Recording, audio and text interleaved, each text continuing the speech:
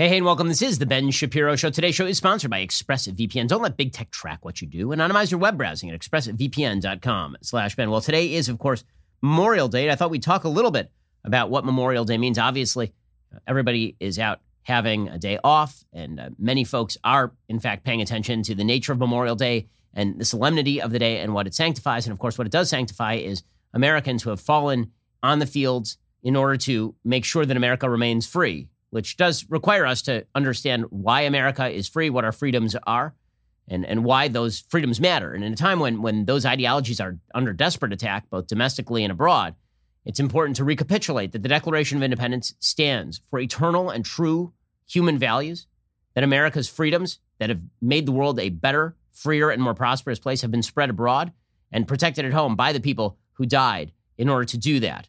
Memorial Day began, originally, it was first observed right after the Civil War. According to History.com, by the late 1860s, Americans in various towns and cities had begun holding springtime tributes to countless fallen soldiers, decorating their graves with flowers and reciting prayers. It's not clear exactly when this began, but in 1966, the federal government declared that Waterloo, New York, was the official birthplace of Memorial Day. Waterloo celebrated the day on May 5th, 1866. It was chosen because it hosted an annual community-wide event during which businesses closed and residents decorated the graves of soldiers with flowers and flags. This became Decoration Day. General James Garfield made a speech at Arlington National Cemetery. 5,000 participants decorated the graves of the 20,000 Civil War soldiers who were buried there. And this became very common across the United States. For decades, Memorial Day was observed on May 30th because that was the day back in 1868 that it had originally been served. But in 1968, Congress then passed the Uniform Monday Holiday Act that said that Memorial Day would be the last Monday in May. So I thought that today would be an excellent time to just talk about some of the people who have sacrificed their lives for America. And a huge number of us know people who have served in the military, have grandparents who served in the military, maybe parents, maybe you served in the military. But the stories of heroism, the Medal of Honor recipients, they truly are astonishing when you realize that these are the heights that human beings can attain in defense of home and hearth and in defense of American freedom. It's awe-inspiring, and it should make all of us a little bit more humble about the fact that we get to enjoy these freedoms because others have died for them. So I'm going to tell a few of those stories now. This is the story of Ben Salomon. He was a surgeon at Saipan during World War II. Saipan is in the Marianas Islands. It was the site of some pretty bloody battles. According to his Medal of Honor actual description, the regiment's 1st and 2nd battalions, because he was serving for the 105th Infantry Regiment in the 27th Infantry Division, the regiment's 1st and 2nd battalions were attacked by an overwhelming force estimated between 3,000 and 5,000 Japanese soldiers. It was one of the biggest attacks during the entire Pacific theater in World War II. The enemy penetrated the battalion's combined perimeter and inflicted tremendous casualties. In the very first minutes of the attack, approximately 30 wounded soldiers walked or crawled or were carried into Captain Salomon's aid station, and the small tent was soon filled with the wounded. As the perimeter began to be overrun, Captain Salomon was trying to work on the wounded. There were too many wounded. And then he saw a Japanese soldier bayoneting one of the wounded soldiers lying near the tent. I mean, this is how immediate the battle was. From a squatting position, Captain Salomon quickly killed the enemy soldier. As he turned his attention back to the wounded, 2 more Japanese soldiers appeared in the front entrance of the tent. As these enemy soldiers were killed, 4 more crawled under the tent walls. Captain Salomon then kicked a knife out of the hand of one, shot another, and bayoneted a third. He butted the 4th enemy soldier in the stomach, and a wounded comrade then shot and killed the enemy soldier. Captain Salomon then ordered the wounded to make their way as best they could back to the regimental aid station. He attempted to hold off the enemy essentially single-handedly. He grabbed a rifle from one of the wounded. He rushed out of the tent. After 4 men were killed while manning a machine gun, he then took control of the machine gun. When his body was later found, there were 98 dead enemy soldiers piled in front of his position. An unbelievable heroism. This is the story of William Hawkins. William Hawkins was decorated for valorous and gallant conduct above and beyond the call of duty. He was the commanding officer of a scout sniper platoon attached to the 2nd Marines.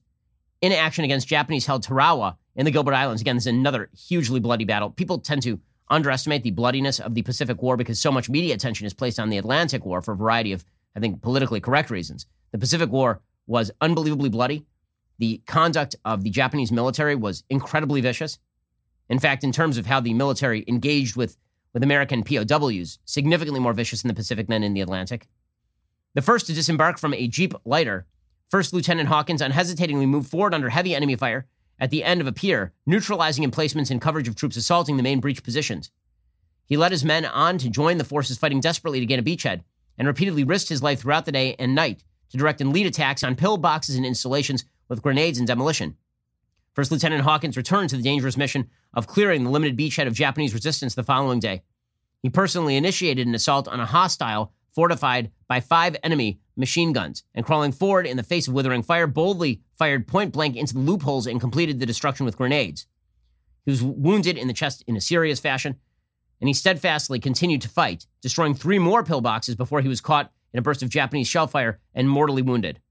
And of course, there's a lot of focus in the United States on World War II, but the reality is that we've had so many Americans fall in wars that are far less glorified by the media. The Korean War, the reason that South Korea exists today, the Korean War. The story of Bryant Womack, a medic who continued to help fellow soldiers even after losing his arm in battle. Private First Class Womack distinguished himself. He was the only medical aid man attached to a night combat patrol when sudden contact with the numerically superior enemy produced numerous casualties, according to his Medal of Honor description. Private First Class Womack went immediately to their aid, although this necessitated exposing himself to a devastating hail of enemy fire, during which he was seriously wounded. Refusing medical aid himself, he continued to move among his comrades administering aid. While aiding one man, he was again struck by enemy mortar fire. This time, he lost his right arm in the mortar fire.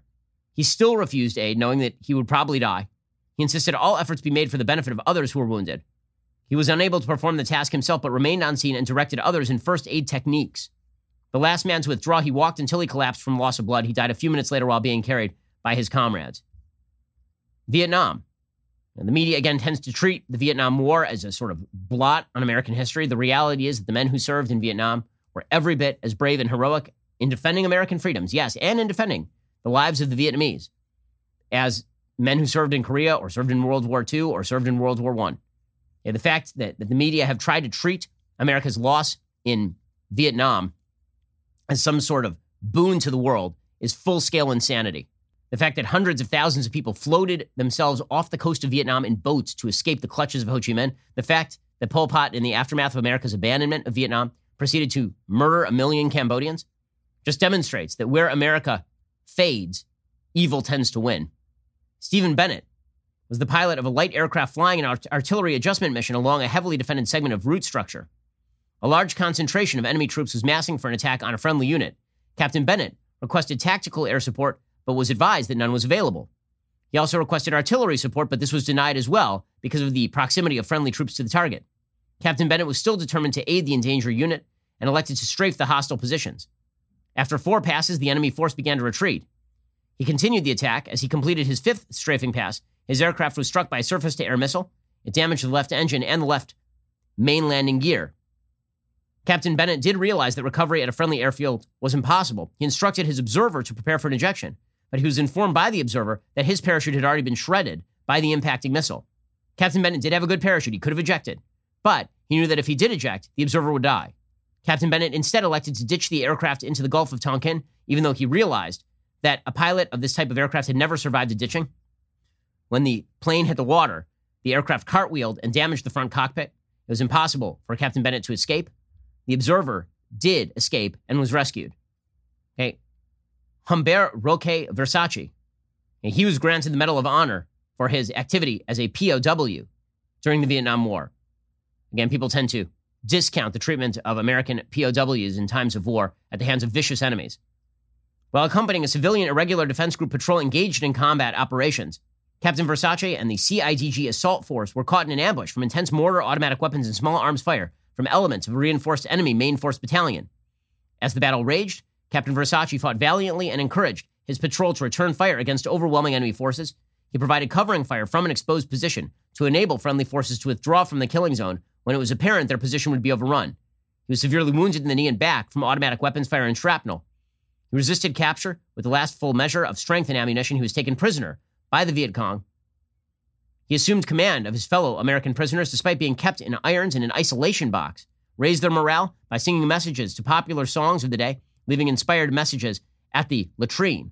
Within 3 weeks of captivity, despite the severity of his untreated wounds, he attempted the first of 4 escape attempts by dragging himself on hands and knees out of the camp through swamp and forbidding vegetation to freedom. Crawling at a very slow pace because of his weakened condition, the guards discovered him outside the camp, recaptured him.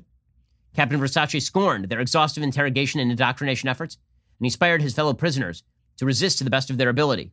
When he used his Vietnamese language skills to protest improper treatment of the American prisoners by the guards, he was put into leg irons and gagged to keep his protestations out of earshot of the other American prisoners. The last time that his fellow prisoners heard from him, Captain Versace was singing God Bless America at the top of his voice from his isolation box. Unable to break his indomitable will, his faith in God, and his trust in the United States of America and his fellow prisoners, he was executed by the Viet Cong September 26, 1965.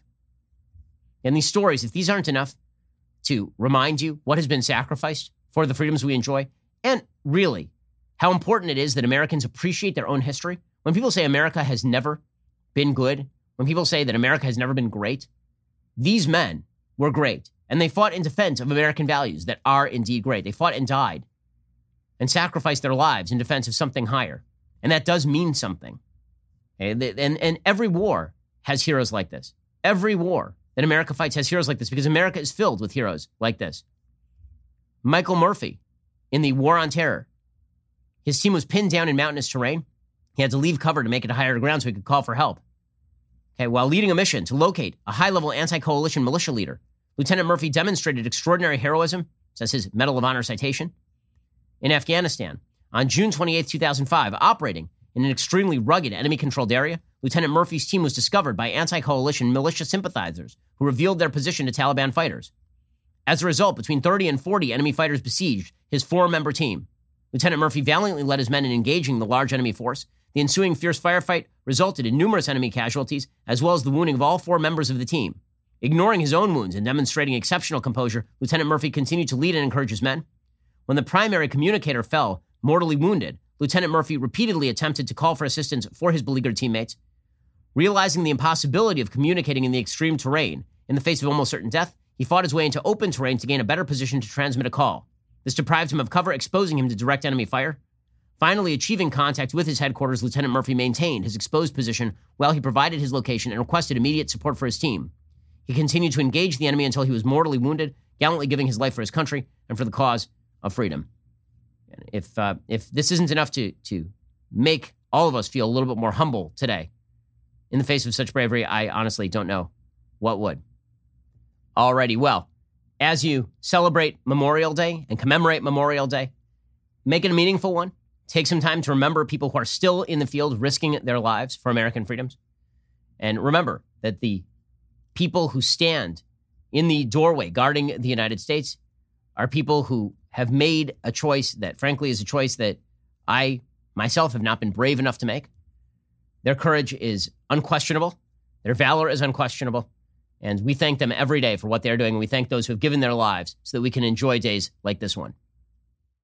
We'll get to more on this in just 1 second. First, Pure Talk believes in American values, and that free should mean, like free. So when you switch to Pure Talk today, you'll get a free Samsung 5G smartphone. There's no foreign line requirement, no activation fee, just a free Samsung that's built to last with a rugged screen, quick charging battery, and top-tier data security. Qualifying plans start at just $35 a month for unlimited talk, text, 15 gigs of data, and a mobile hotspot.